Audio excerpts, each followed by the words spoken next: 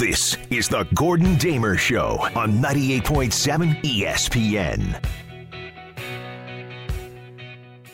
Good afternoon, everyone. Ian O'Connor, columnist of the New York Post, in for Gordon Damer here on 98.7 ESPN for the next 3 hours up until Clippers-Suns Game 1 right here on 98.7. And obviously we've got a lot to talk about after the Game 7 really crushing defeat the Nets suffered last night. I was there at the Barclays Center covering it for the Post. We'll have Tim Bontemps of ESPN coming up at 12:30. We'll have Bob Harig and Mark Cannizzaro from the U.S. Open coming up as well. And when we talk about Father's Day and the U.S. Open, I always remember the line from Payne Stewart 22 years ago today at Pinehurst after he beat Phil Mickelson, whose wife was expecting their first child.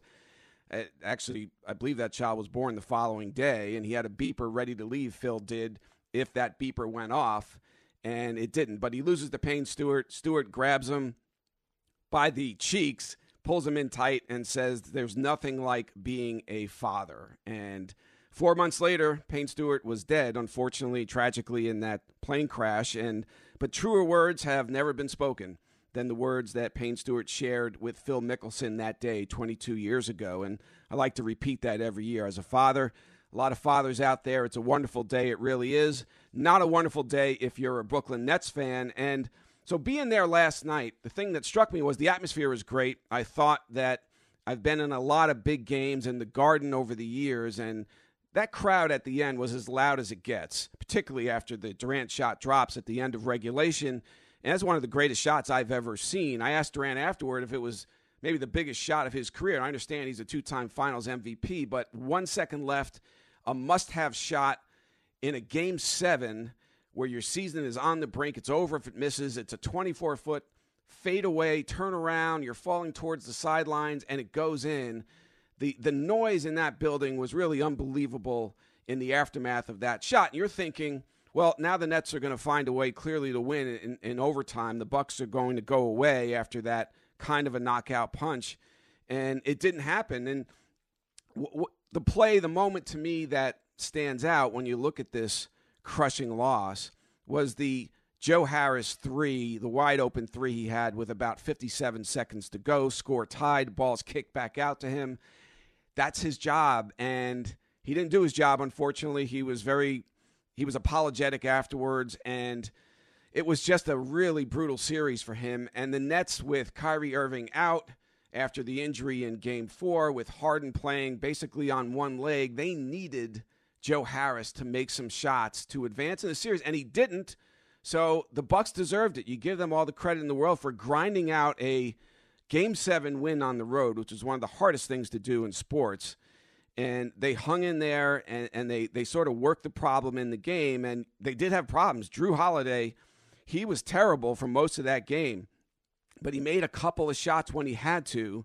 And then the defense he played on Durant at the end of overtime, that was great defense for a smaller player, and I know he's a good defender to begin with, but for him to hang in there, contest that shot. Understandably, Durant was really fatigued, having played the entire 53 minutes of the game, which is unbelievable after he gave you 48 in Game 5 in that masterpiece. But I thought that Holiday on that contest was, without fouling, that was a great job. And so it's an air ball, and the air comes out of the Nets championship dreams. And Steve Nash talked about what he told his team after that Game 7 defeat. I just told them how proud I am of them. Just an unbelievable effort. Gave us everything they had. So much adversity this year. First year together.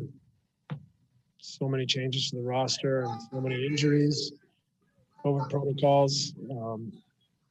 They couldn't have given us anything more. They couldn't have given us, to take that team, without Kai and James on one leg out there, doing anything he can to help his teammates.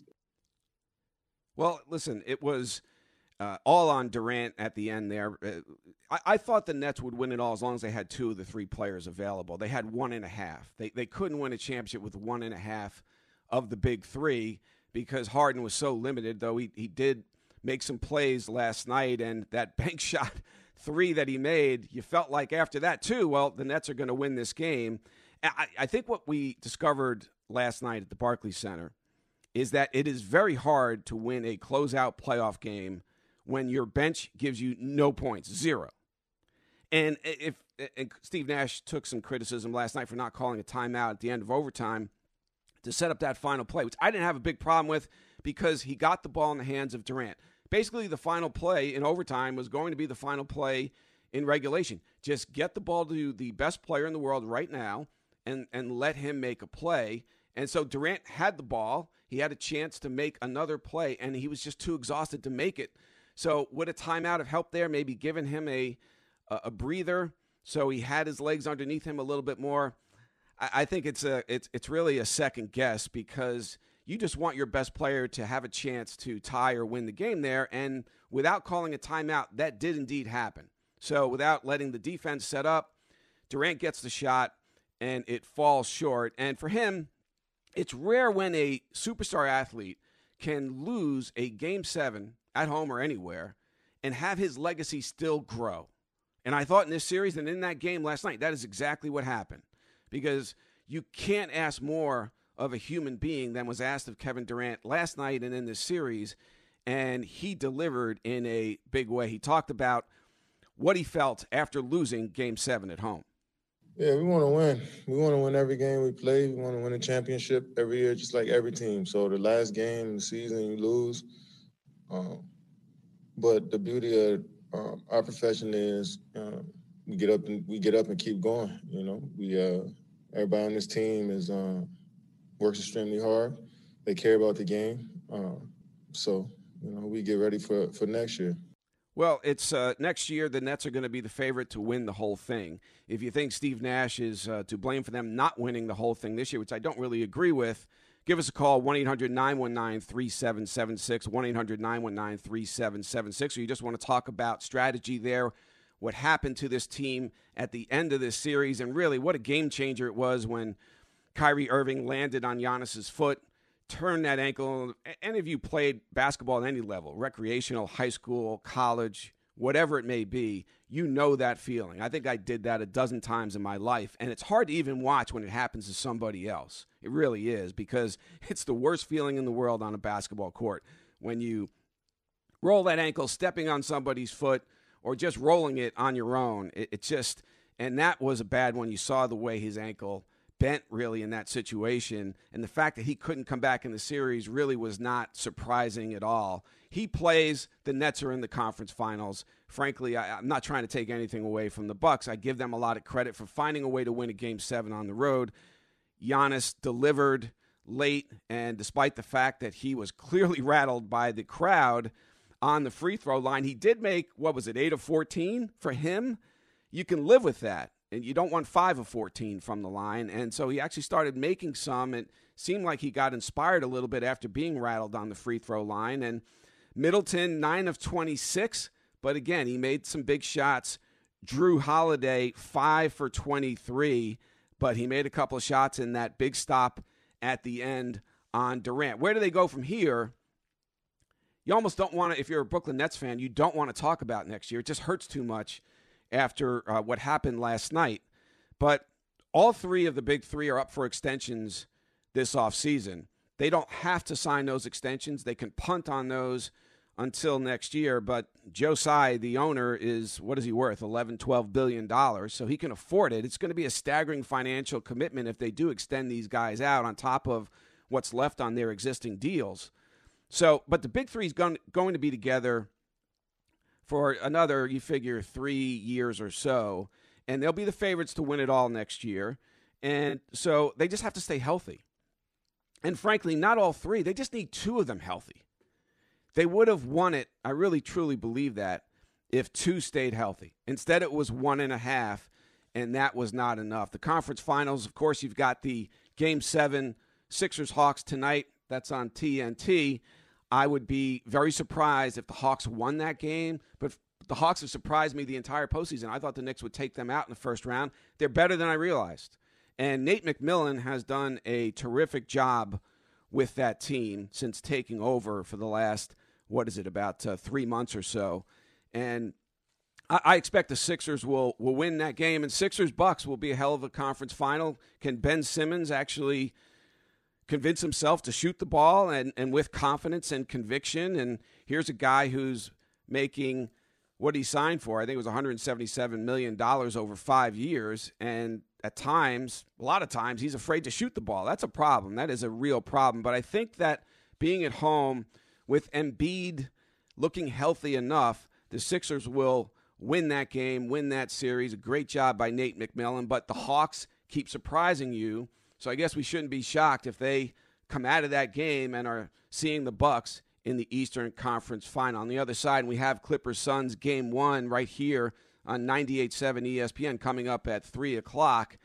I think we don't know about Kawhi Leonard, when he's going to return to the series. If he's going to return to the series, he's out for Game 1. Chris Paul, of course, in the COVID protocol system, he's out. We don't know when he's going to be back. But I would favor the Suns in that series. Talk about a guy who's done a great job in Monty Williams. And so a good guy, too, one of the good guys in the profession. So you're happy for him.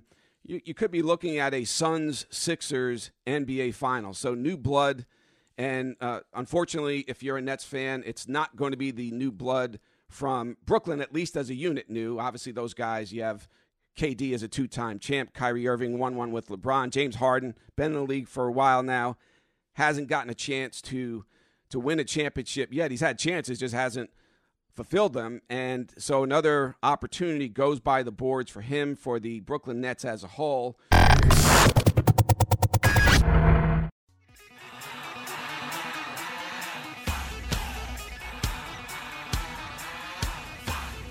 Welcome back. Ian O'Connor in for Gordon Damer here on 98.7 ESPN. Happy Father's Day to all. We're talking Nets crushing loss in Game 7 last night at Barclays Center. The Bucks move on to the conference final to play the winner of tonight's Game 7 between the Sixers and Hawks. We have Clippers-Suns Game 1 out west at 3 o'clock right here on 98.7 ESPN. We're going to the phone lines. It's 1-800-919-3776. Sam, you have a thought on James Harden. Go ahead, Sam. Hey, Ian. James Harden's play at the end of that game was so erratic, throwing the ball around, lobbing it, trying to force it in. I'm trying to understand if there was a game plan, or even if KD could have just taken the ball into his own hands pretty much and just driven to the rim to get a foul, because at that point, Harden wasn't going to make a shot. And the only other guys like Brown were driving to the rim, at least getting the rebound.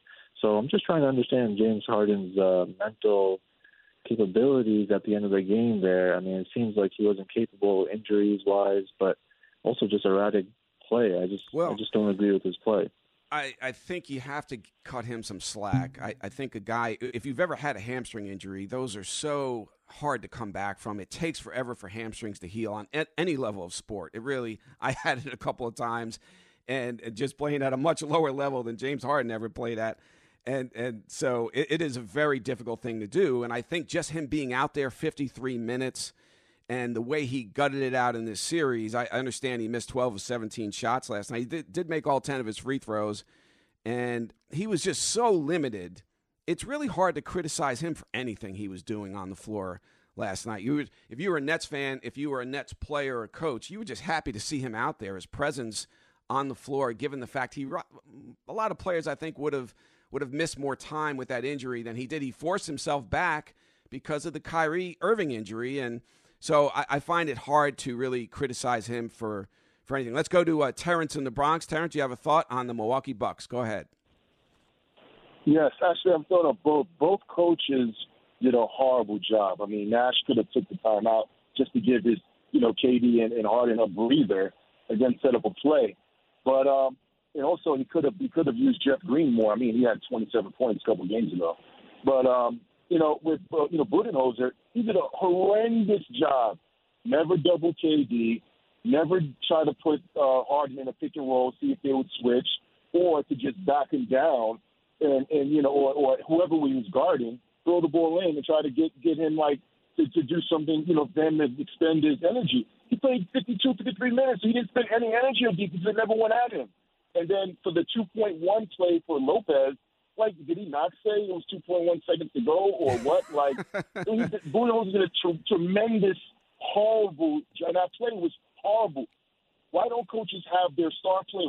Why didn't Giannis take the ball out, give the ball, and get it back? Usually it's a lot easier for the guy to get the ball back from being the out-of-bounds person. Hey, Terrence, a good phone call. I appreciate it. I actually agree with most of your points. I think the one area of criticism that I would have for Steve Nash is Jeff Green. He has a bad foot, by the way, plantar fasciitis, which is a problem, and that flares up, and then you get a break from it, then it flares up again. But he did have 27 points in Game 5, and he had no points and no role in that game last night at home. He had a huge game at home in Game 5. I thought there should have been a place for him in that game, and there wasn't. Steve Nash did not find any role for him in Game 7 last night at Barclays Center. So Budenholzer, it's hard to believe that you would say the guy didn't have a great series. He just won a Game 7 on the road, and he's advancing as a coach. But I agree with Terrence as far as Game 5 is concerned, in particular, where how in the fourth quarter did you not blitz Durant with a double team, just get the ball out of his hands, and if Blake Griffin or Joe Harris or somebody else is going to make a shot to beat you, then you just say, okay, we were not going to win this game. But to not double team him in the fourth quarter of Game 5 when Kevin Durant was playing at a level so high that we've rarely seen a superstar match that in the playoffs, I could not understand it. But he survived it.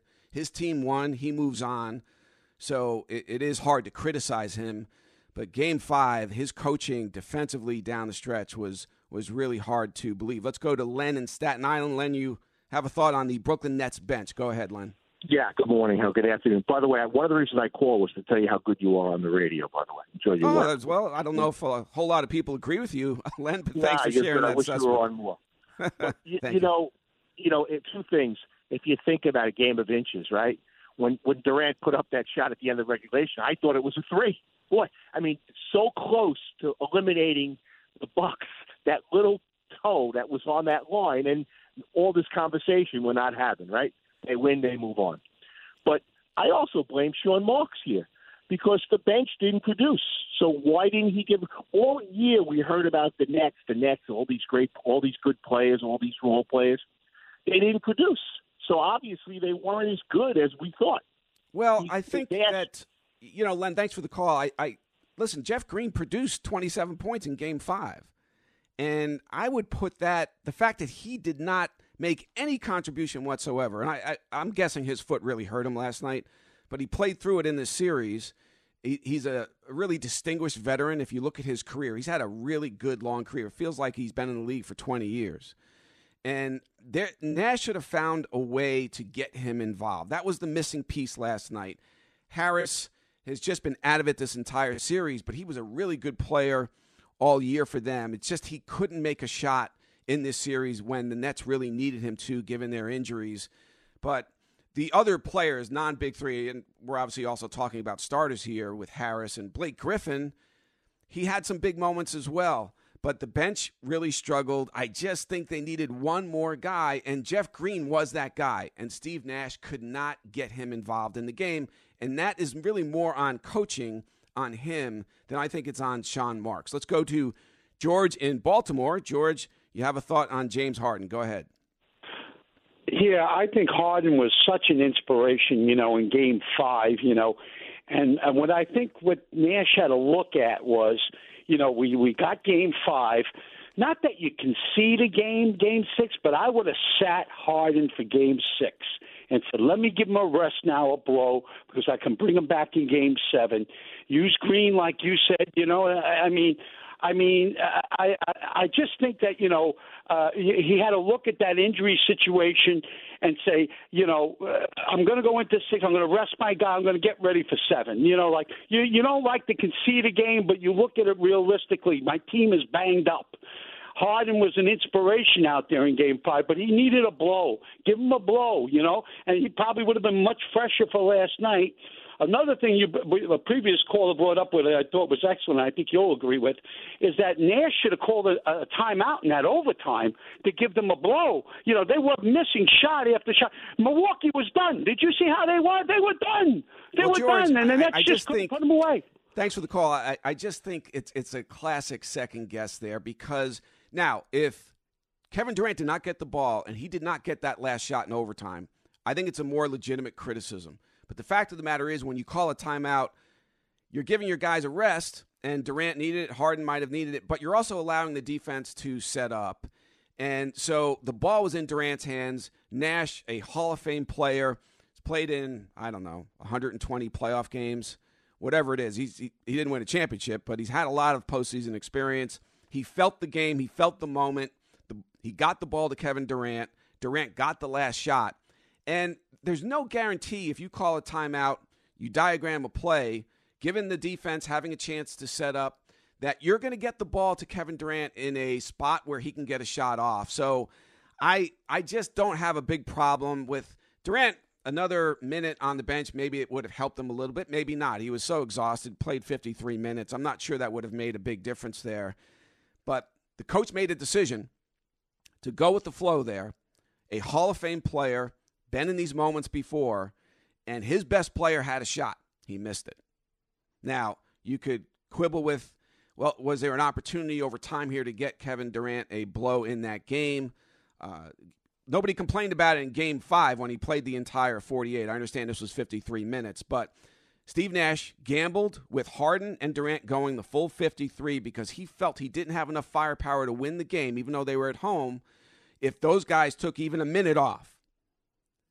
And it just didn't work out.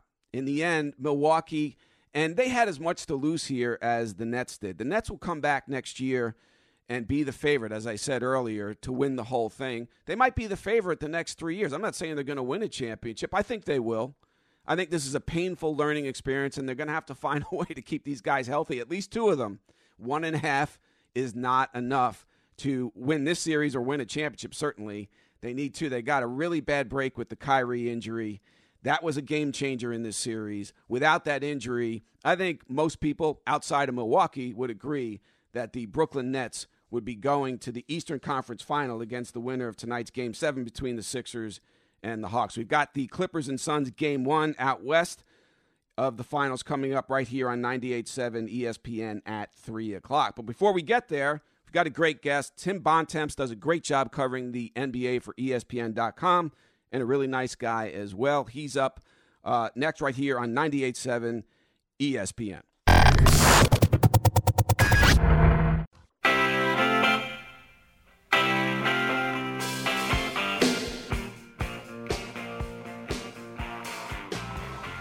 Welcome back and happy Father's Day. Ian O'Connor in for Gordon Damer on 98.7 ESPN. Tim Bontemps, terrific NBA writer and reporter for ESPN.com, joins us now. And Tim, let's talk about Steve Nash and the way he coached that game last night. I didn't really have any problem with not calling a timeout at the end of overtime. Durant, his best player, got a shot. It didn't go in, and they lost the game and the series. But did you have any issue with the way he coached the game or even the series as a whole? Well, first off, Ian, happy Father's Day to you, and congrats on the radio on joining my old employer at the Post, which I'm still very happy about. Thanks, buddy. And as far as the game last night goes, my only potential criticism of Steve Nash would be, I understand why he played Kevin Durant the entire game, given the situation the Nets were in. I do think it would have behooved him to try to find a couple breaks here and there to maybe get him out for a little bit, because you could see, especially in the second half of that game, and certainly especially in the overtime, Durant just ran out of gas. And, playing 48 minutes in Game 5, playing over 40 in Game 6, coming back and playing 53 in Game 7, everybody in that game was completely exhausted, which I totally get, given the stress and the amount of energy everybody's putting into every possession at both ends of the court. But I just think, looking back on it, you would have liked him to have a little bit more juice in his legs on that last shot, right? Because I'm totally with you. I thought no timeout was great. It allowed them to make sure Durant had the ball. He got isolated. Drew Holiday's a great defender, but he got exactly the kind of shot he would want. And I had a clean look at it. I thought it was right on line to go in. Drew Holiday said after the game it was scary when it left his hand, and I certainly thought he was going to make another crazy shot to tie the game, but didn't. And, with that, Brooklyn season came to a pretty sudden end. Tim Bontemps, 98.7 ESPN. And the shot at the end of regulation, from a distance, I thought it was a 3. And Marv Albert called it a 3 on the air. I think most people in the building thought it was a 3. And, of course, you look at the replay, Tim, and you see that his toe is on the line, and it's a game of inches, right? And so the Nets are that close, as Durant said afterward, to sending the Bucks home. Instead, they go home. What do you think that this series, even in defeat, and it's rare for a superstar athlete to lose a Game 7, and at least I thought his legacy, Durant's, expanded in this series. What do you think this series and this run, even though it ended early, did for Kevin Durant in terms of his legacy and maybe as he tries to climb the ladder of historical greats? I think it reminded everybody that Kevin Durant, when healthy, is the best player on the planet, or at minimum in that conversation. It is, in my opinion, the greatest scorer in the history of basketball. You know, he didn't score 100 points in a game like Wilt Chamberlain. He scored 81 points in a game like Kobe Bryant. But Kevin Durant is better than anybody I've ever seen, and I think anybody in the history of the sport, at scoring from every single level. He can get to the rim because he's enormous. He's got the ball handling ability like a guard. Every time he shoots the ball, I am surprised when it misses. He's got perfect form. He can rise up over anybody. He's got unlimited range. And on that play against P.J. Tucker, you know, I was amused in this series. People kept yelling for Giannis Antetokounmpo to guard Kevin Durant just because that's what people do. They say, just throw him on Kevin Durant. That's what you're supposed to do. There's not a better person on the planet to guard Kevin Durant than P.J. Tucker, a guy who's known him for 15 years. It was the guy who shepherded him through his recruiting trip at the University of Texas back in the mid-2000s. And for him to go up against a guy like that for 7 games, to play every second of that game, and then make that shot, that insane turnaround jumper to tie the game. And it was funny. I actually, on that shot, Ian, I thought he was much farther inside the line. Like, I actually had the opposite reaction, where I thought it was a 2 when he let it go. And then only on the replays later did I see how close he was to actually ending the series with that shot. But to just make that kind of play in that moment with all the emotion and energy he had expended to just keep the Nets in that series with all the injuries they've had and everything else they've gone through. Like I said, I just think that whole thing was a reminder, to your point, that even in a loss, this guy is as good as anybody who has ever played the game. And to come back off the Achilles injury and play this way as a basketball fan, it's just been a very cool thing to see. And, Tim, with the injury to Kyrie Irving, obviously Harden's playing on one leg. And still, Joe Harris has an open 3 with 57 seconds left in OT that if he makes that shot, I think they advance to the conference finals despite everything that they've had to endure, at least up until that point. He misses. He had a terrible series. They needed him to make a few shots. If he made a few shots, they're in the conference finals, no question about it. And so now I think the Nets are going to come back with the same group pretty much. They'll be the favorite to win it all next year, I think. But the big 3 are all eligible for extensions this offseason. Joe Tsai, worth $11-12 billion, has the money to pay them long term. Like, where do you see the big 3 going from here, Tim? Well, listen, there are a lot of questions ahead for this next team. And you make a great point about Joe Harris, and he was awful in this series. He shot worse from 3-point range over the final 5 games in the series than Giannis Antetokounmpo, right? Which certainly says that's amazing. All you need to know about his performance. But at the same time, Jeff Green made 7 threes in Game 5. Blake Griffin, I think, shot 45% from 3 in the series, or well north of 40, right? Like, that sort of stuff kind of balances out over the course of the series. What doesn't balance out is, to your point, that Kyrie Irving misses the second half of the series with that sprained ankle. And James Harden, while he came back and was still able to do some stuff, obviously was not anywhere near the player that he normally is, given he could barely do anything beyond a light trot on the court with that hamstring strain that he was just kind of gutting his way through over those final 3 games. So, you know, it's going to be very interesting to see both if Joe Tsai is willing to give each of those guys, you know, well north of $100 million in extensions this summer. If any of them don't extend, it opens up the possibility that any of them could leave in a year, which certainly, given the amount of draft picks the Nets have given up in the future, is going to be a pretty interesting situation for them to be in. And look, you saw in this series, right? When you get into the later rounds of the playoffs, you need to be able to have 6 or 7 guys that you can rely on to be out there in those moments to play in big spots. And that does require some depth, even if you have some of the best players in the league on your team. Go back to the Heat, go back to the Warriors. Those teams had, 6th, 7th, and 8th guys that their team could play. And Bruce Brown is going to be up for a restricted free agent contract this summer. He could get paid. Jeff Green and Blake Griffin could both potentially get paid. Those guys all played huge minutes last night. So they have a lot of questions to answer, and it's going to be very, very interesting to see how much money Josiah is willing to spend and how expensive this team is willing to get to try to get this first championship in Brooklyn for the Nets. Tim, final thing, and by the way, Jeff Green, who had 27 in Game 5, had no role in that game last night, didn't have a field goal attempt in 13 minutes. I know he's got the foot problem, but that not getting anything from him in a Game 7 at home after he was so good in Game 5 at home, that was a problem. And I would criticize Steve Nash on that front, unless you're going to tell me that Green's foot was really a bigger issue last night than it was in Game 5. But let me ask you about Sixers and the Hawks Game 7 tonight. I like the Sixers in that game to see the Bucks in the conference final. How do you see that one playing out? I tend to agree real quick on the Jeff Green situation. I do wonder if his foot bothered him a little more after that Game 5. Also, Blake Griffin was so good last night that I think he just chose to ride with Joe Harris and Blake instead.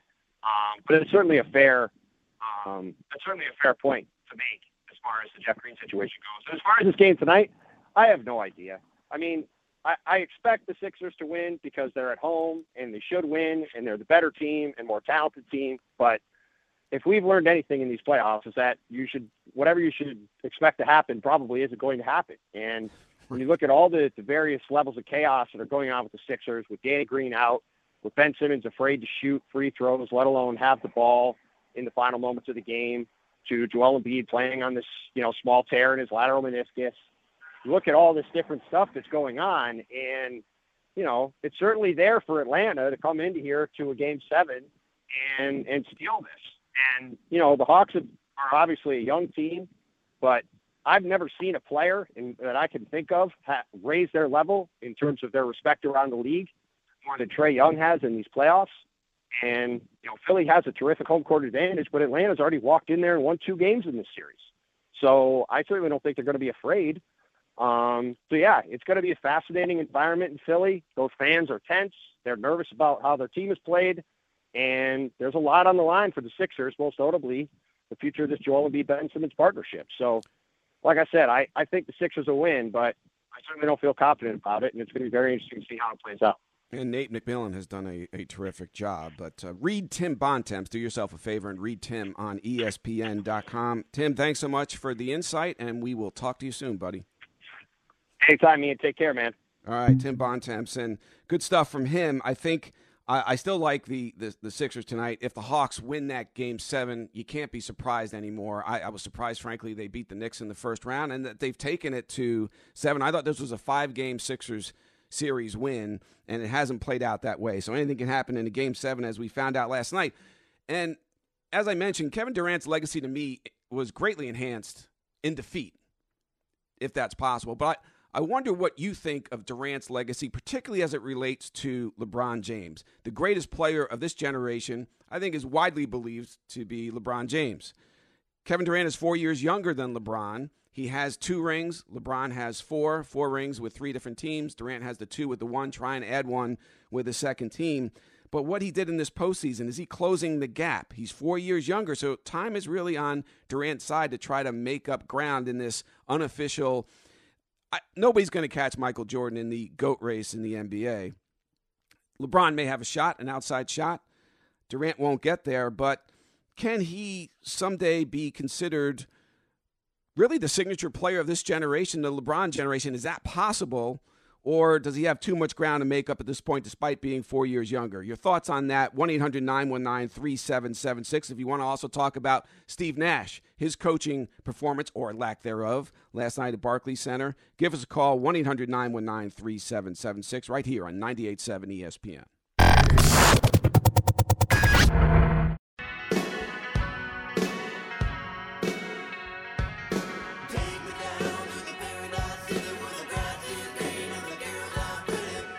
Welcome back. Ian O'Connor, columnist for the New York Post, in for Gordon Damer here on 98.7 ESPN. Some good stuff from Tim Bontemps on the Bucks and Nets and Kevin Durant.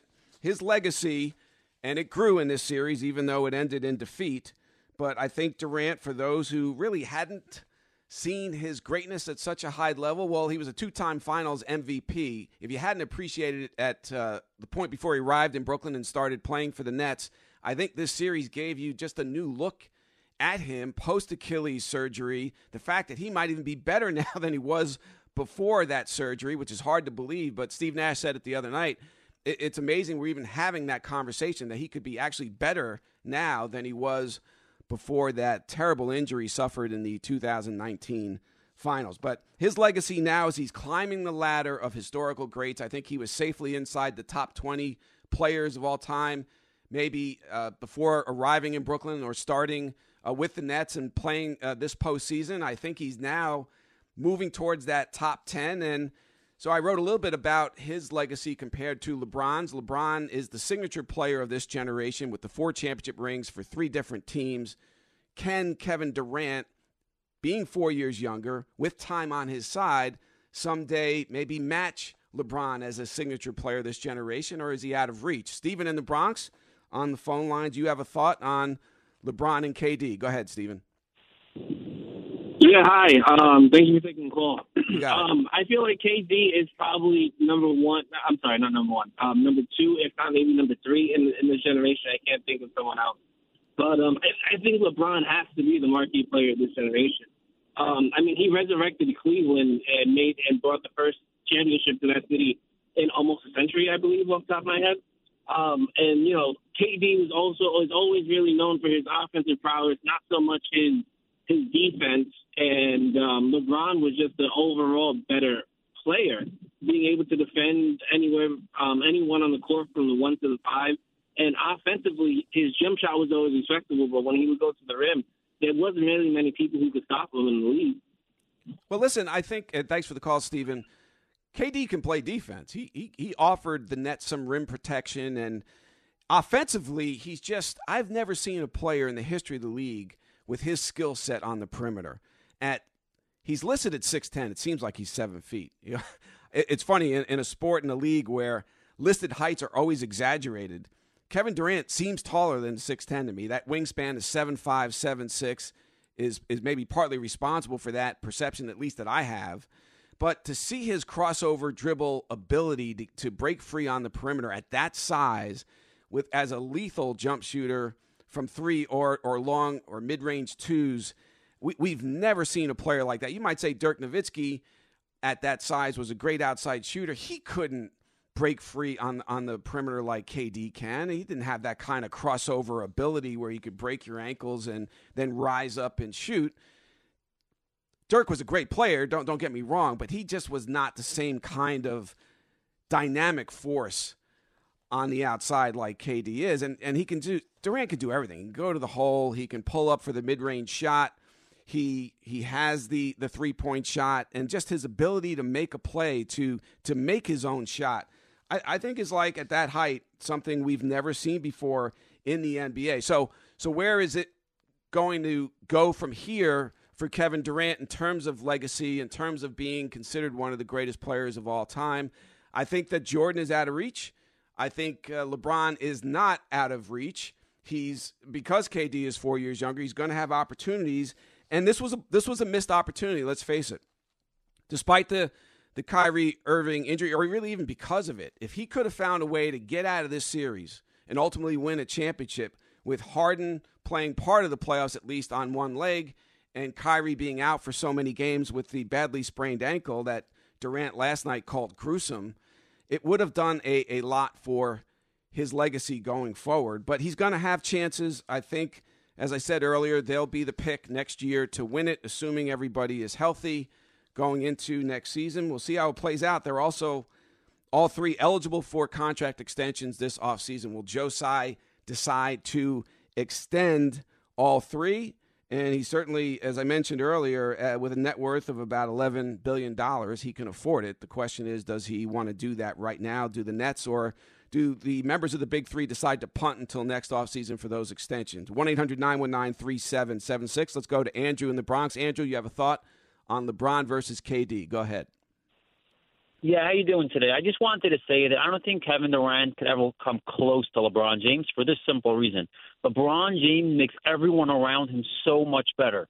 When he went to the finals, he made Del DeNova into a good player.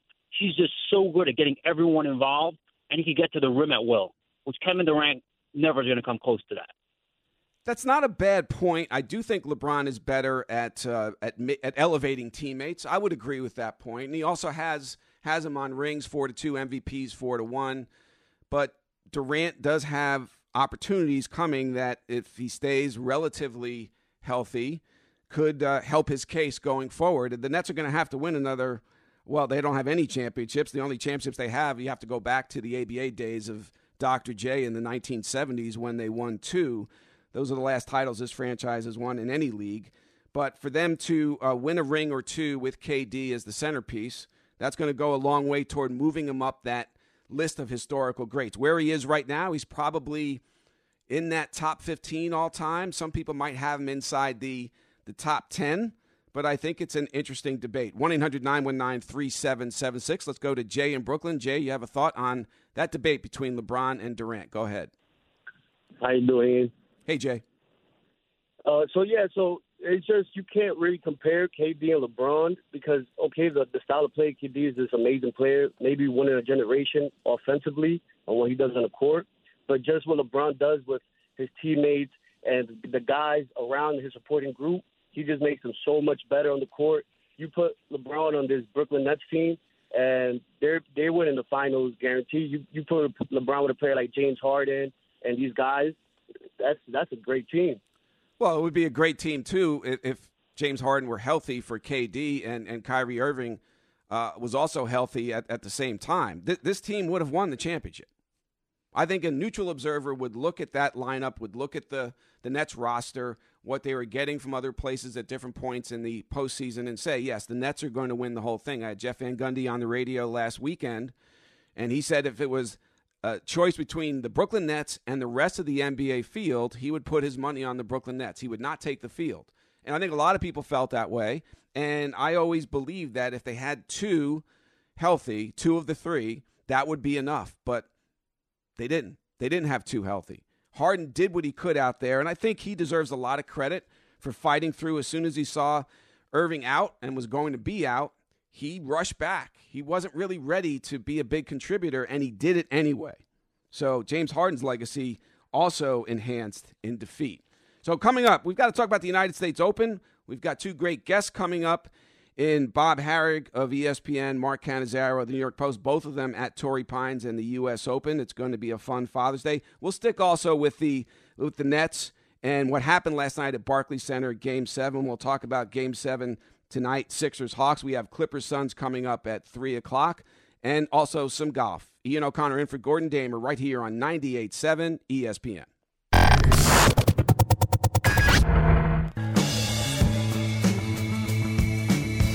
This is the Gordon Damer Show on 98.7 ESPN.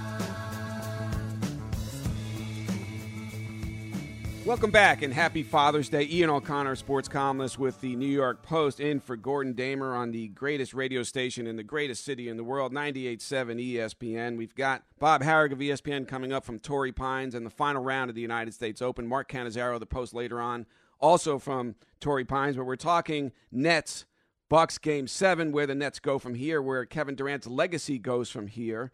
And if you have thoughts on that, thoughts on the way Steve Nash coached that game last night, 1-800-919-3776. And by the way, not everything is grim in Brooklyn. Terrence Mann, who was born in Brooklyn, he went off with 39 points in that Game 6 over the Jazz for the Clippers. In his previous 25 playoff games over 2 years in the league, he had 59 total points, a 2.4 average, broke out for 39 against the Jazz to get the Clippers over the top, which to me, speaking of stars' legacies, I think that was a huge thing for Paul George without Kawhi Leonard to push that team into the conference finals.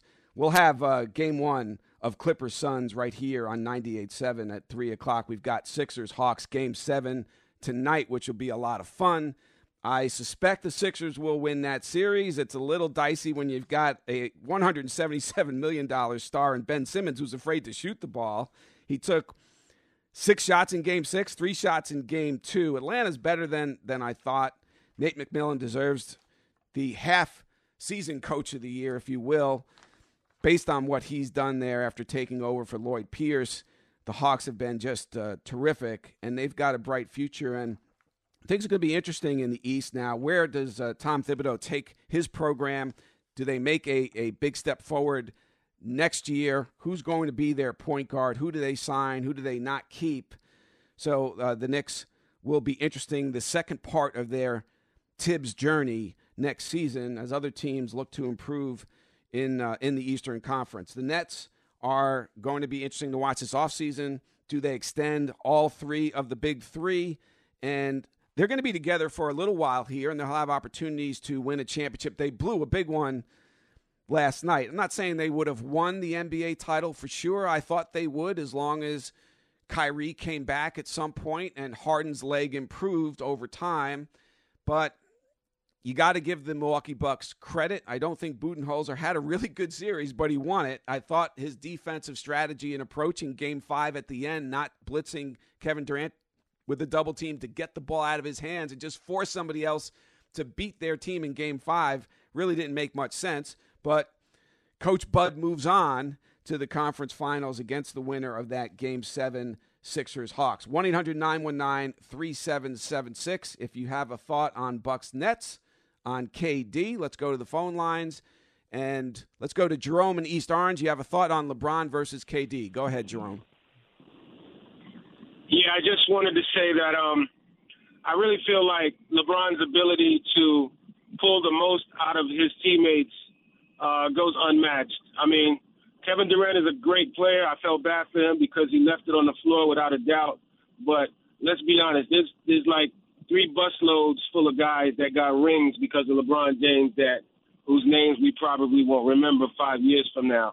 And I really can't say that about KD, and I don't think we will be able to say that about KD at any point. Well, Jerome, thanks for the call. And you're the third caller to say that LeBron is better at elevating his teammates, and I think it's a good point. But I don't think LeBron James could have done any more for this group with Kyrie Irving out and James Harden injured than KD did. I'm not sure what else he could have done, what else was humanly possible for Durant to do in this series than what he did. His performance in Game 5, I've been doing this for 35 years. I just don't remember a better playoff performance than that one, 49, 17, and 10, playing 48 minutes. And frankly, Game 7, to make a shot like that, and I asked Durant afterward if that was the biggest shot of his career, even though it was one that didn't end up with a victory by 2 inches of his big toe basically being on the three-point line, or else maybe he would have said yes to that question. Instead, he said, no, I've made much bigger shots than that in my career. And I was really trying to think of a bigger shot he's made than with 1 second left in a Game 7 when your team is down 2 points. And it was contested. It was a fadeaway from 24 feet. I don't know. I don't remember it. But he said he's had many others that were bigger than that. I don't know how much bigger they could be. Let's go to Greg in New Jersey. Greg, you have a thought about the magnitude of the Nets' Game 7 loss. Go ahead, Greg. Yeah, I appreciate you taking the call. Sure. I just think that we're letting the Nets as a whole get away easy. It's not easy to win championships, and I don't know when it became acceptable to be a let's get them next year type team. You know, sort of like the Yankees for the past 5 years. Oh, they have all the talent in the world, but you know what? Next year is unpredictable. And so I think that people are just sort of, because Kevin Durant did leave it on the floor, because James Harden, pushed through it maybe 50% or less, that we're just sort of letting them get away with such a massive loss of opportunity, which this was. And, I just want to get your thoughts on that, and I also agree with some of these callers. LeBron, just a different level at this point. Maybe KD catches up. But anyway, I'll hang up and listen. Appreciate it. Thanks, Greg. A good phone call. I appreciate you making it. I think the magnitude of the defeat was tempered by the situation the Nets faced. And it's a tough way to look at it, to say, hey, you should have found a way anyway. And at home, with the best player in the sport, I think the answer to that question is yes. I actually wrote that for the New York Post that you don't have a good enough excuse. You have excuses, but not a good enough one to lose this game when you're home in a Game 7 and you're suiting up the best player in the world. And yet they lost the game. And yet I'm not killing them for losing the game because in applying some common sense here and trying to be somewhat reasonable, I didn't think that despite what I believe they should have won the game, but I've seen worse defeats. Let's put it that way. Now, if Kyrie Irving played, if Harden were 100%, or nobody's 100% healthy this time of year, but if he were healthier than he played in that game, it's a different story. I think they'd be absolutely getting crushed, and I wouldn't mind leading the charge on that front. But given the circumstances, it was hard to kill them, I thought, being in the building that night after KD made the shot at the end of regulation for ultimately losing that game and this series. The Kyrie Irving injury is the reason why they're not going forward. I think every neutral observer and pretty much any fair-minded observer outside of Milwaukee proper would say that. Him landing on, and I don't think Giannis did it on purpose. I know that was out there on social media. I do not think he intentionally did that at all. I don't think he's that kind of player. And it was, as Nash described it, an awkward play, but it was basketball. That happens. It happens all the time. Anyone who's played the sport at any level knows that sprained ankles, it's just part of it. It's part of the game. And unfortunately, it was just terrible timing for it to happen to Kyrie in that moment. If it doesn't happen, the Nets are advancing, and they're playing the winner of Game 7 tonight between the Sixers and the Hawks. Let's go to Keith in Far Rockaway. Keith, you have a thought on KD. Go ahead. How you doing, sir? Yeah, I just seen the game last night. It's like he was playing 5-on-1. He couldn't bring the ball up, get loose, get a shot. He had nobody to give it to, and he just couldn't do it by himself. Excellent job. I got to tip my hat to him. And, well, it's as good, Keith, and thanks for the call. It's as good as I've seen a star athlete in a situation like that where he's outmanned play in a playoff series, and there just was nothing left to ask him to do, I guess, other than make that shot over Holiday at the end of overtime, and he just had no legs left. And I don't kill Steve Nash for not calling a timeout there because ultimately he decided to go with the flow of the game. He's a Hall of Fame point guard. He's a guy who's played in a lot of playoff games. He didn't win a championship, but he's been in those situations. He felt the game, and it told him to not call a timeout. Durant got the shot. He missed it. Let's go to Joe in the car. Joe, you have a thought on Steve Nash. Go ahead, Joe. Yeah, hi. Happy Father's Day, and thanks for taking the call. You too, Joe. Hey, thanks. Just thinking about Steve Nash, I'm saying, why did he put Green in if he was hurt? Now, like you said, KD had absolutely no help. He was basically doing everything by himself. But like in football and other sports, you know what? Sometimes you got to say, okay, just defense. I would have put Claxton in for rebounding, and at least to protect the rim. So this way, Milwaukee doesn't get that many offensive rebounds. They get second chance opportunities on scoring. So I just kind of in my head, I would say, hey, you know what? At least let me get some defense since these Green wasn't producing anything, and geez, I forget the other guy's name now. The bearded guy. Joe, I would say, and thanks for the call. Happy Father's Day. I think that Green is the area of attack if you're criticizing Steve Nash. His foot may have been on fire because he's had a foot injury, but he scored 27 in Game 5 at home. Usually the non-stars, and Green's had a very good NBA career, don't get me wrong, but he's not one of the big three. He's a second-tier, third-tier guy at this point in his career. But those players in the playoffs are usually much better at home than they are on the road. So Game 5, he was a superstar, basically. And then Game 7, he is a complete no-show. In 13 minutes, he didn't even try. He didn't even take a shot. So you got no points from the bench. 0. It's hard to win a Game 7. It's hard to win any game, never mind a Game 7 in a playoff series, when you got 0 points from the bench. Green's the one guy. Of course, you could say, well, 57 seconds left. Joe Harris has that 3. You have to make that shot. That's the one shot. That's why we paid you. And he felt terrible about his performance in this series. He said so afterward, the impact that he had on his team losing this series.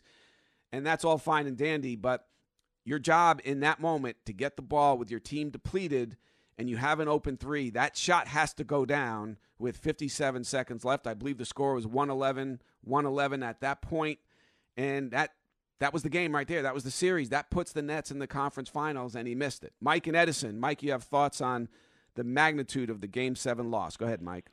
Yeah, listen, when you're talking about LeBron and KD, I mean, listen, KD has 48. He has no championships if he doesn't run to a 73-win team after he got beat by them. And listen, be honest, the guy's 0 for 6 in overtime. He didn't come up big when he had to. Well, I mean, am I wrong? I think there was a pretty good reason for that. The guy he played 53 minutes. I mean, and yeah, he did go 0 for 6. The team as a whole went missed 11 of 12 shots. Everybody was shot in overtime, and it's not like Milwaukee started that overtime really any better. That both teams were bad in the first half of that overtime, and that's why I said Harris had a shot to basically, I'm not saying it was going to put the game away, but it puts the Nets up 3 with less than a minute to play, and I think that would have been the difference, and he missed it.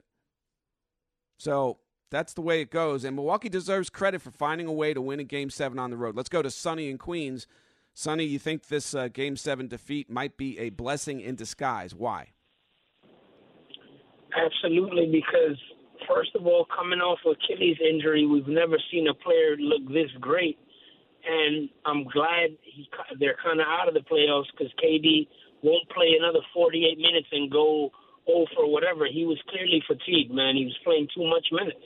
Well, that's a unique take. I've not heard that one yet. It's good that now he can get some extended rest for an injury that's already healed. But thanks for making the call. I mean, that is a very unique take and not one I think a lot of people are going to share. But Durant did everything that he possibly could to get the Nets into the conference finals. And you saw him doubled over at the end there, and his hands on his knees, his head lowered, his body basically folded over, exhausted. And that said it all. That was a picture that was worth 1,000 words and 1,000,000 words, really.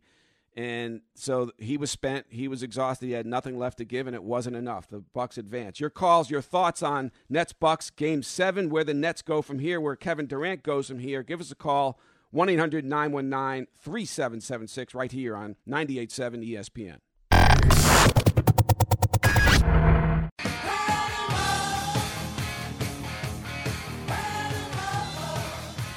Welcome back and happy Father's Day. Ian O'Connor in for Gordon Damer on 98.7 ESPN. We've got Clippers-Suns Game 1 coming up at 3. We've got Sixers-Hawks Game 7 tonight. So a big and busy day right here on 98.7 ESPN. We're talking about the Nets there. It's not a disastrous loss, other than any Game 7 loss is disastrous because it ends your season just based on the circumstances they faced. I still thought they had enough to win the game going into it, and they did. They needed Joe Harris to make a shot. They needed something out of Jeff Green. They got, and I'm not saying it was necessarily his fault, but he played 13 minutes, didn't take a shot, didn't score a point after scoring 27 in Game 5. So that was a fairly big factor. They needed something other than a one-legged Harden helping out Kevin Durant. Blake Griffin made some shots and some plays, so he did provide some help. It just wasn't enough in the end. Coming back next year, they will be the pick. They will be maybe not everyone's pick to win the whole thing. At some point in these next 2-3 years, and all three guys are eligible for extensions this offseason, we'll see how that plays out. That'll be pretty interesting to watch if they punt on those extensions till next offseason or if they do it, all three guys, this offseason. But they're going to be the favorites in the next, say, 3 years. And this was an opportunity missed in large part because of the Kyrie Irving sprained ankle in the middle of this series, which really changed everything after those first 2 games in Brooklyn. Wow. You felt like the Nets are just going to steamroll the competition and win a championship. And it's amazing how quickly things can change in sports. And boy, did they ever change in Milwaukee. Speaking of Milwaukee, we'll get to your phone calls in a second. 1-800-919-3776 is the phone number. I'm in Milwaukee the other night before Game 6. They're doing a fan contest. And so there's a guy who was really struggling. It was a trivia contest, and it was mostly music-based. And they throw up a photo of Elton John on the Jumbotron, and they asked the contestant to name that person. And he said John Elton. So he got that wrong. John Elton. That got a good laugh. So then the next image on the Jumbotron is Travis Scott's Astro World album cover. My son Kyle, and on Father's Day, I should say, I have a terrific son. My wife Tracy and I are very blessed to have a great 25-year-old son, Kyle. He's a big Travis Scott fan, so I knew it. And it seemed like nobody in the arena knew it. And I'm yelling it out from the press box. I think people are looking at me like, how does this 56-year-old white guy know the answer to this question? It's Astro World. Nobody had a clue. And so I was proud of that moment. And, of course, the contestant did not get it right. But so it was fun times in Milwaukee, not for the Nets, as they lose that game, put themselves in position to host a must-have Game 7. They didn't get it. The Bucks deserve credit, even though, as I said earlier, that Budenholzer, I thought, actually struggled significantly in this series, particularly his defensive approach at the end of Game 5, to not double Kevin Durant and get the ball out of his hands when he was having one of the great games we've ever seen anyone have in the postseason was beyond me. But he wins a series. A big moment for the Greek Freak to get to the conference finals now and have an opportunity in year, what is this, 8? I think it's his 8th season in the league. It's time for him to break through, particularly after the way they face-planted against Miami in the bubble playoffs last year in 5 games, to come back this year and find a way to win this series. That is, when we're talking about where players stand historically, this could be a big moment for him to win a championship, to survive a road Game 7. So he deserves a lot of credit for what went down last night in Brooklyn. 1-800-919-3776 is our phone line. Let's go to GM in Valley Stream. He's got a thought on the Brooklyn Nets coach. Go ahead, GM. Hey, can you hear me? I can hear you. Go ahead. Happy Father's Day to all the dads out there and the moms who are picking up the slack from that perspective as well. So really, I want to keep it very simple. I'm actually driving right now, so I'm on Bluetooth. I think they need to move on from Steve Nash. It sounds a bit abrupt, but apart from the injuries, which I feel that we're kind of like, it's the obvious thing to, it took place. It's there. It's something to discuss and consider. But his rotations or lack thereof is very concerning. I know he's a rookie coach. It was a wild experiment, but with that amount of talent, it's no time to goof off, experiment. Rick Carlisle happens to be available. Let's think about that. Let's think about replacing the head of the snake, so to speak, on the bench. Well, listen, thanks for the call. I think there's no way that's going to happen, of course. Steve Nash is an improving head coach. I think he overall did a good to very good job with his team, allowing them to – he gave them room to be who they are. He respected their what they've achieved in this league, all 3 stars that he had, and I think they responded to that. The fact that Kyrie Irving and James Harden kind of on their own decided who was going to be the point guard and who was going to be the shooting guard. Not a lot of head coaches really would have accepted that and just kind of went along with it. And Steve Nash, being a Hall of Fame player, I think he was actually a good choice to coach this group. And he lost Kyrie Irving in this series, and he lost the real James Harden. Not a lot of coaches in the history of basketball would have found a way to win a championship with those cards being dealt that coach. I just think that they could have won this series. You could argue, as I did before the Game 7 started, that they should have won this series because you had the best player and you had home court advantage, and that should be enough.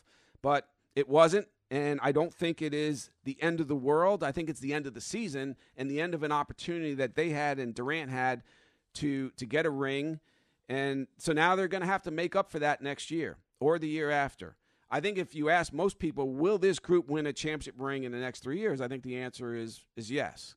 They have to stay somewhat healthy, or at least healthier than they stayed this year. Let's go to Glenn in Jersey City. Glenn, you had a thought on KD. Go ahead. Ian, pleasure talking to you. First you too, time. Glenn. Happy Father's Day. I'm a huge KD fan. I got to change my point a little bit just hearing your last caller.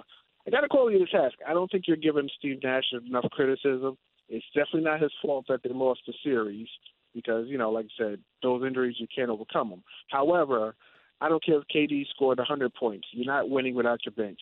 At some point, it was up to Steve Nash to say, listen, Joe Harris, you got to keep shooting. I don't care if you go 0 for 20. We can't win the title without you shooting, without the rest of the bench shooting. So KD did his thing, played 53 minutes, but you're not going anywhere without the bench. And I don't think Steve Nash emphasized that enough that, hey, we need the bench to make shots. And if we lose, we lose. But our best chance is KD Evans. I've never seen a team let down a superstar more than the Nets bench and the other players did would let down KD. Well, Glenn, and I thank you for the call. Jeff Green, to me, is the focal point of that. I'd like to hear from him on the condition of his foot. He's had that foot injury for a while. But if you had 27 in Game 5 and you play 13 minutes in Game 7 and don't take a shot, that's where Nash, one player from the bench had to be a contributor last night, and that did not happen. Ray in Brooklyn, you have a thought on Kevin Durant. Go ahead, Ray. Absolutely, Ian. Thanks for taking the call. Listen, I'm more aligned with your way of thinking as it pertains to the conversation with LeBron and KD. Actually, I'm going to take it a step further. I think KD surpassed LeBron a couple of years ago when he was spanking him in the finals. And I don't want to hear from LeBron James apologists who come out and say, oh, he had to join the 73-1 team. LeBron is the catalyst who created these super teams in Miami. Then he left Dwayne Wade flat when he saw a newer version of him in Cleveland and Kyrie, traded for Kevin Love. Then he creates another super team in L.A. So can we cut Kevin Durant a little bit of slack with the whole super team thing? I mean, LeBron is the inspiration. He's the creator of that. And well, I agree with you, Ray, on that, and thanks for the call. I think that super teams, they're created because these great players see the way they're going to be judged down the road historically is often by how many rings you have. So the smart thing to do is to try to collect as many rings as possible. I think Kevin Durant figured that out. And he lost to LeBron's Miami team in the finals in 5 games with the Thunder in Oklahoma City. And he looked at it. Now, he had some good players on his side, too. He had Russell Westbrook, a younger James Harden, before I think people realized exactly how good James Harden was. But going up against Dwayne Wade and Bosh alongside LeBron, said, you know what? I don't want to spend the rest of my career finishing second to this guy. I'm going to find teammates who are a little bit better than his. And that's what he did. And I never had a big problem with that because we're going to judge these guys on championship rings. Right now, he's losing 4-2, but he's got time to catch up. So I don't agree that he's surpassed LeBron. I don't think that's happened yet. But I do think, given that he's 4 years younger, he may have an opportunity. He's got some ground to make up. And last night, unfortunately, didn't go his way towards winning that 3rd championship ring and cutting the deficit to 4-3. Speaking of deficits, Bryson DeChambeau and Rory McIlroy are 2 back at the U.S. Open, the 2 biggest names right there in contention to win. I think it'd be great for golf with Tiger Woods being out with his injury to have Rory McIlroy particularly come back and win his first major in 7 years. Bryson DeChambeau has become a star. He wins for the 2nd year in a row at the U.S. Open. That would be pretty big, too. We've got 3 people at the top in Russell Henley, Mackenzie Hughes, particularly those 2, who the average sports fan who doesn't really follow golf never really heard of. Louis Oosthuizen won the British, 11 years ago. Hasn't won a major since. They're at the top of the board, but people are looking at some of the big names who are challenging going into this final round at Torrey Pines, the U.S. Open. We've got Bob Harig, who's a great golf writer and columnist at ESPN.com. He'll join us next. That's right here on 98.7 ESPN.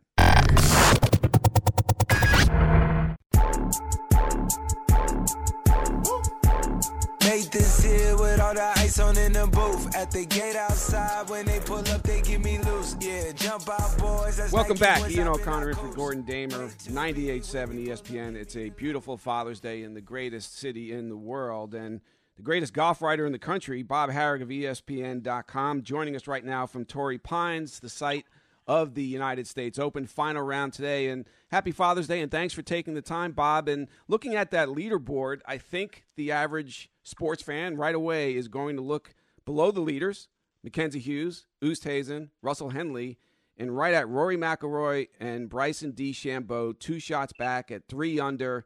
And to me, I think DeChambeau is actually going to win and defend his title that he won at Winged Foot, Bob. But I think Rory winning is what's really going to be the best for the sport, the best story, just given with Tiger out. He's a charismatic figure. He hasn't won a major, as you know, in 7 years. He had 4 at age 25, and it just feels like it's time for him to break through again. What do you think it would mean for golf if McIlroy found a way to win his first major in 7 years? I think you're right that that's the best story. There's no better story than Rory winning today. Obviously, Bryson would be great, too. He moves the needle quite a bit. But Rory is a very popular figure, well-liked, obviously a great player. and he, he's had this amazingly long drought of majors. It's kind of crazy to think it's been almost 7 years, and he's really not had a lot of chances, frankly. Obviously, it's a shame that Tiger's not part of this because he won 8 times at Torrey Pines, as you know. But when he's out, he's injured, and who knows if he ever comes back. But until that point, golf needs star power, and Bryson DeChambeau gives you that. I think Rory gives you that maybe a little bit more so. I think more people around the world are familiar with him than maybe DeChambeau. That might be changing. But when you look at the top of the board, Mackenzie Hughes, a guy who I don't think has a top 40 in a major, and Henley is a good player. He's been a good player. He's had some top 20s in majors, and Oosthuizen, of course, won the British.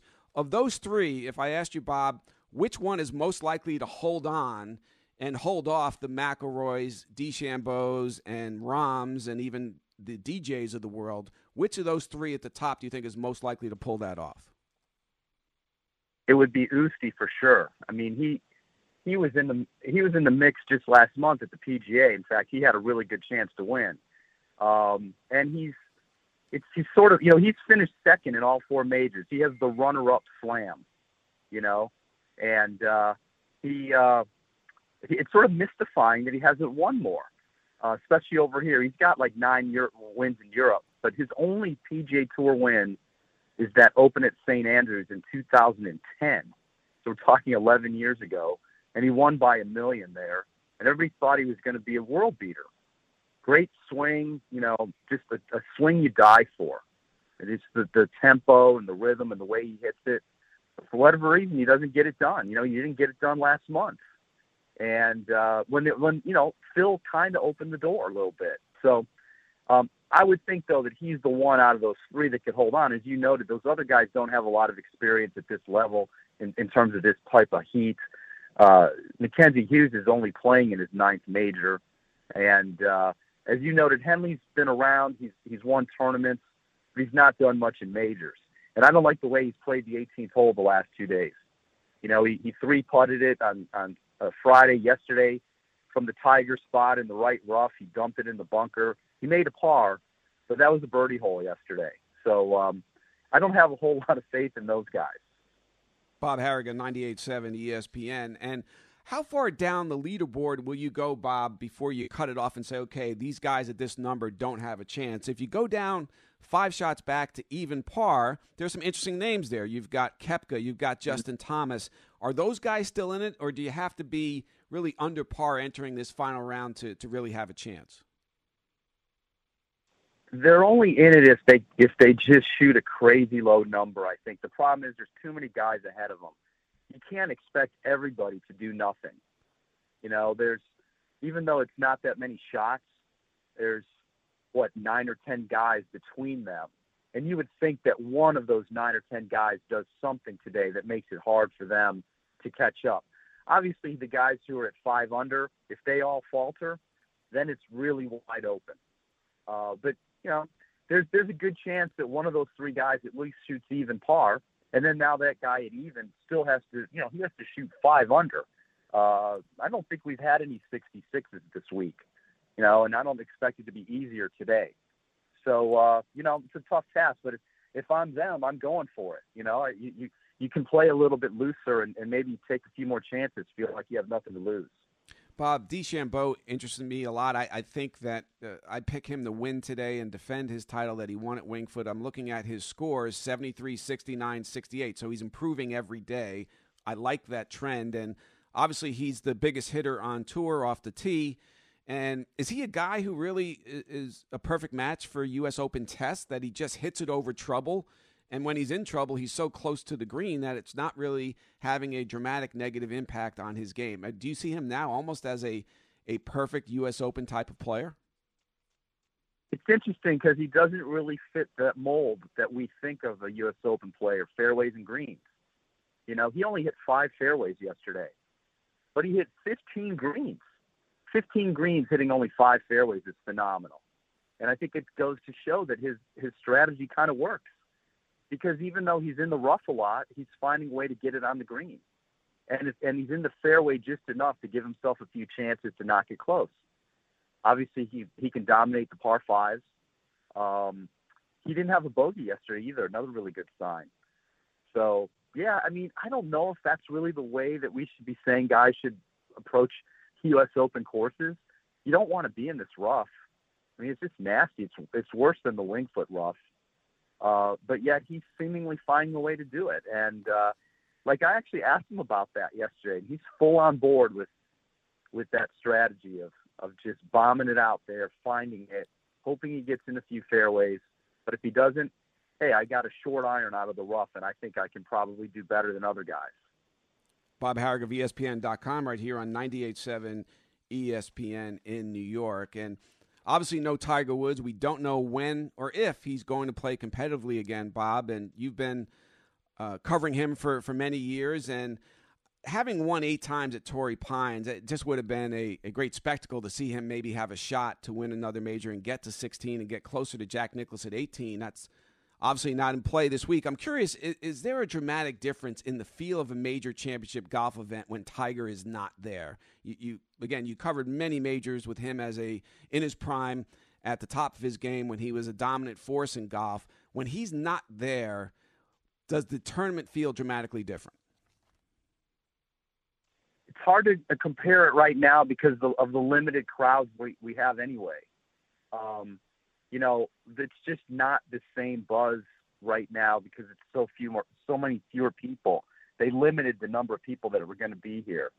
But there's no doubt that at the Masters, even if Tiger's shooting 75, the buzz around him, even with a reduced crowd, is going to be so much bigger. So many people are going to be following him. It would have been huge with him this week, so even with reduced, there clearly is a difference in sort of the energy level. It's not that the energy level is low. It's just that he helps ramp it up. And, Phil's got that. The people that are following him are pretty into it. But, Tiger's always taken it to another level, and here especially. So, yeah, it really is kind of a shame. He looked forward to this one. It's such a big part of that 08 story. They awarded the U.S. Open to Torrey in 2002, and that's all he talked about. Not to us, but to, his inner circle. He couldn't wait for that U.S. Open, and it killed him that he was injured. And that's how, he somehow willed his way to play, and then to actually win is remarkable. I should point out that Bob is working on a Tiger Phil book, which is going to be an absolute must-read when it comes out next year. So look for that. The final thing, Bob, who's your pick today and why to win the U.S. Open? I'm with you on DeChambeau. I just think that he's got a lot of good things going for him. Rory's got some demons to overcome. Just not gotten it done in this position lately. His swing is still not quite there, even though he won at Quail Hollow, last month. That was a bit of an aberration, even the way he played that day. It would be great if he did. I hope he hangs in there. It'd be great for the game if he did. And it'd be kind of cool if it were him and Bryson battling down to the end. But I don't know. I just have this feeling about Bryson. I thought yesterday was a great sign. He overcame a really, a tough first day and has grinded it back into this position. And I think he has an advantage with his length with one round to go. No question. 73, 69, 68. So maybe a winning 67 in the cards today for Bryson DeChambeau, the defending champ. That's Bob Harig, the great golf writer, beat writer, and columnist for ESPN.com. Happy Father's Day, Bob, and enjoy the final round.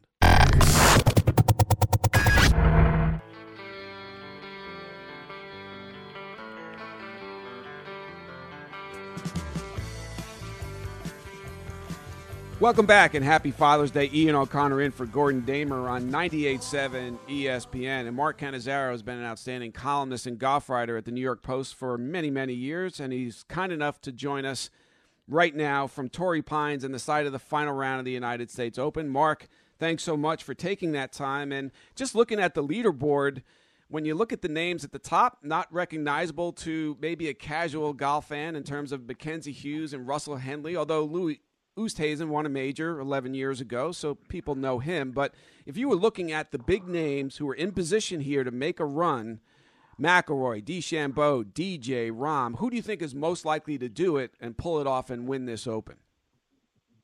Well, Ian, what I am, first of all, I'm very happy to be with my new teammate, yourself. Thank you. Me too. Thanks for having me on. So I am most compelled today to see if Rory can play with freedom, which he has not done he hasn't won a major since 2014, as you know. And he seems to always have one round where he seizes up. Usually it's the early rounds, as you know, that he's had issues in his first round for a while now, particularly at the Masters. And then he'll go shoot a 75 on Thursday and then throw 67 out on Friday. This week has been a little bit different. He's kind of steadily hung in and played decently. And I'm kind of curious to see if he can just let it go today and play with freedom, because I think that he's the one name on that board that I would, if I was betting, I would put my money on. I think Bryson's playing really well right now, but Bryson to some degree, because he's doing that whole bomb and gouge thing, which worked at Wingfoot and it's been working so far here, just hit as long as he can off the tee with driver. He got a few breaks yesterday, and he admitted it. And he even said after his round, yesterday, hopefully I'll get some more breaks, on Sunday. So I think he relies a little bit on getting a decent line when he doesn't hit a fairway, as long as he hits down the way. So to me, those are the two guys.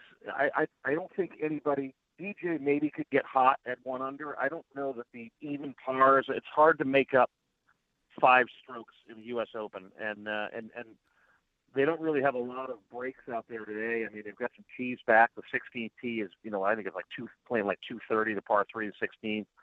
They had some tees moved up yesterday, so it was a little easier yesterday to make a move. But I don't know that anybody's going to make a crazy move shooting a 66 to win the golf tournament today, for example. So I like Rory there. You mentioned Henley and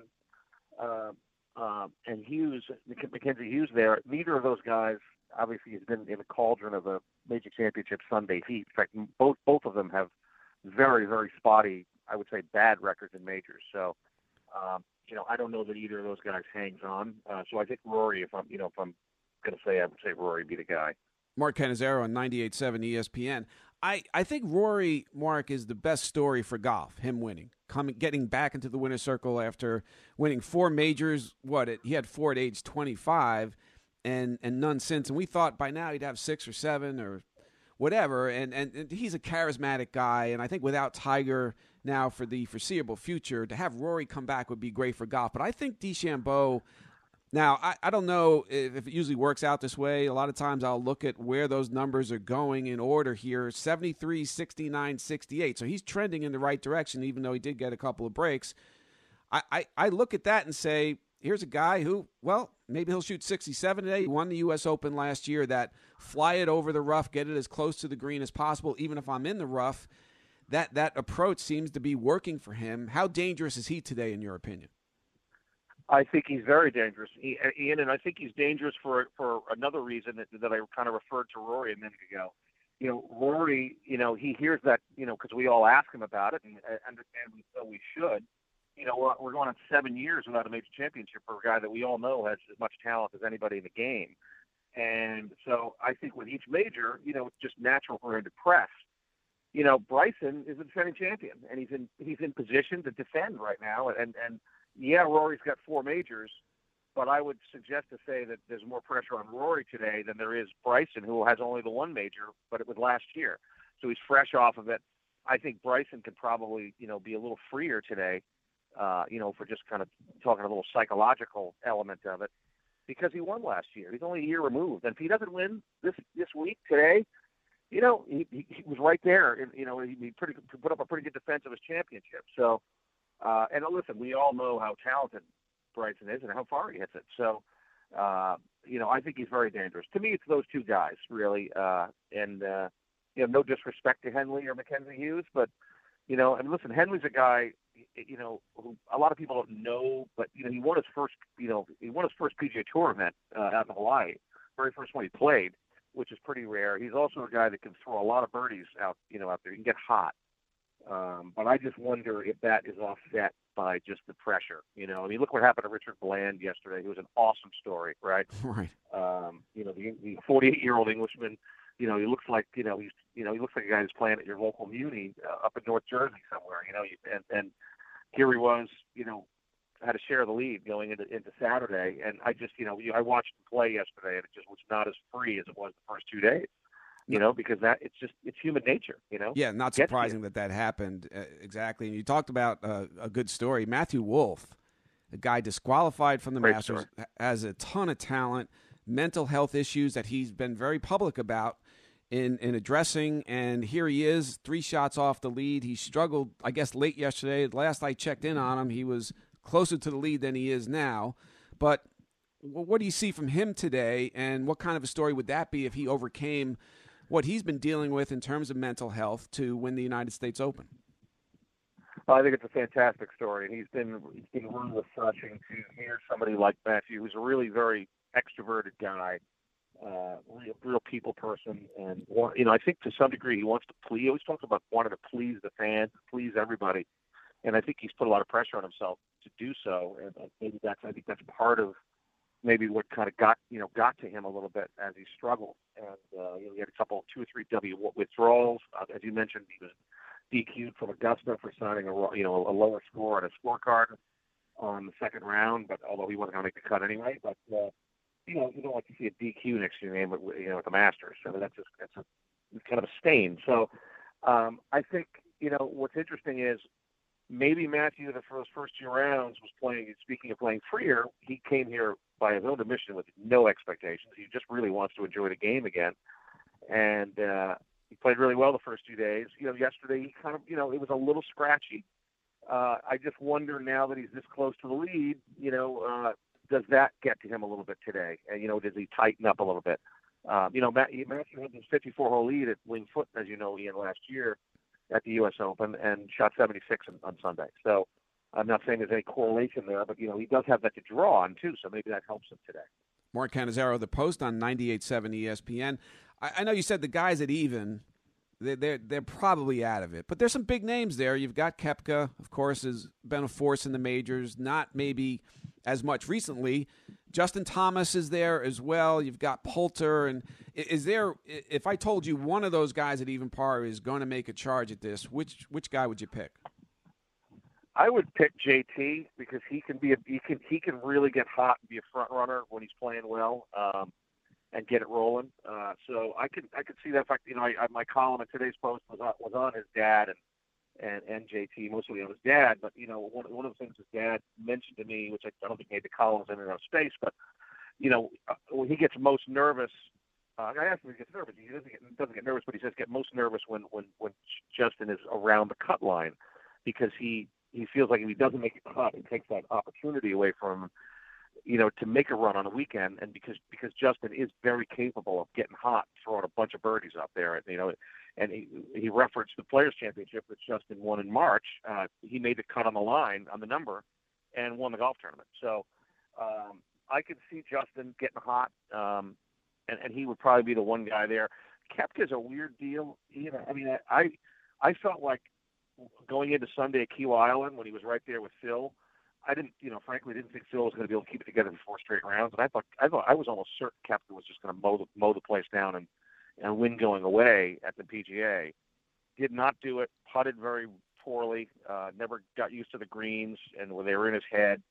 And similarly, I thought he was going to make a run yesterday, and he, never really got it going. So, we kind of look at Koepka as a little bit of a robo, player, so to speak, because he's kind of, plays the tough guy thing, seemingly unaffected and all that kind of thing. But, he has not really stepped up in those, the heat of the moments at Kiawah and so far this week. Although he's, to credit, he's been he's right there. But I don't know. I don't know if he's got a run in him today because I just haven't seen it in the last couple big tournaments.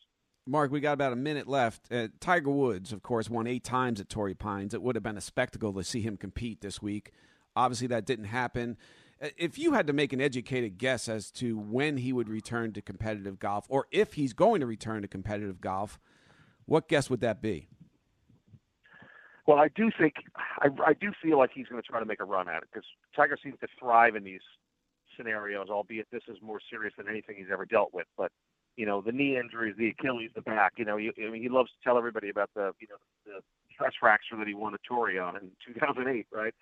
So I do think he's going to make a run at it. I mean, he got hurt, obviously, or injured in February. It's hard for me to imagine that he would be, have a chance to give it a go until next spring.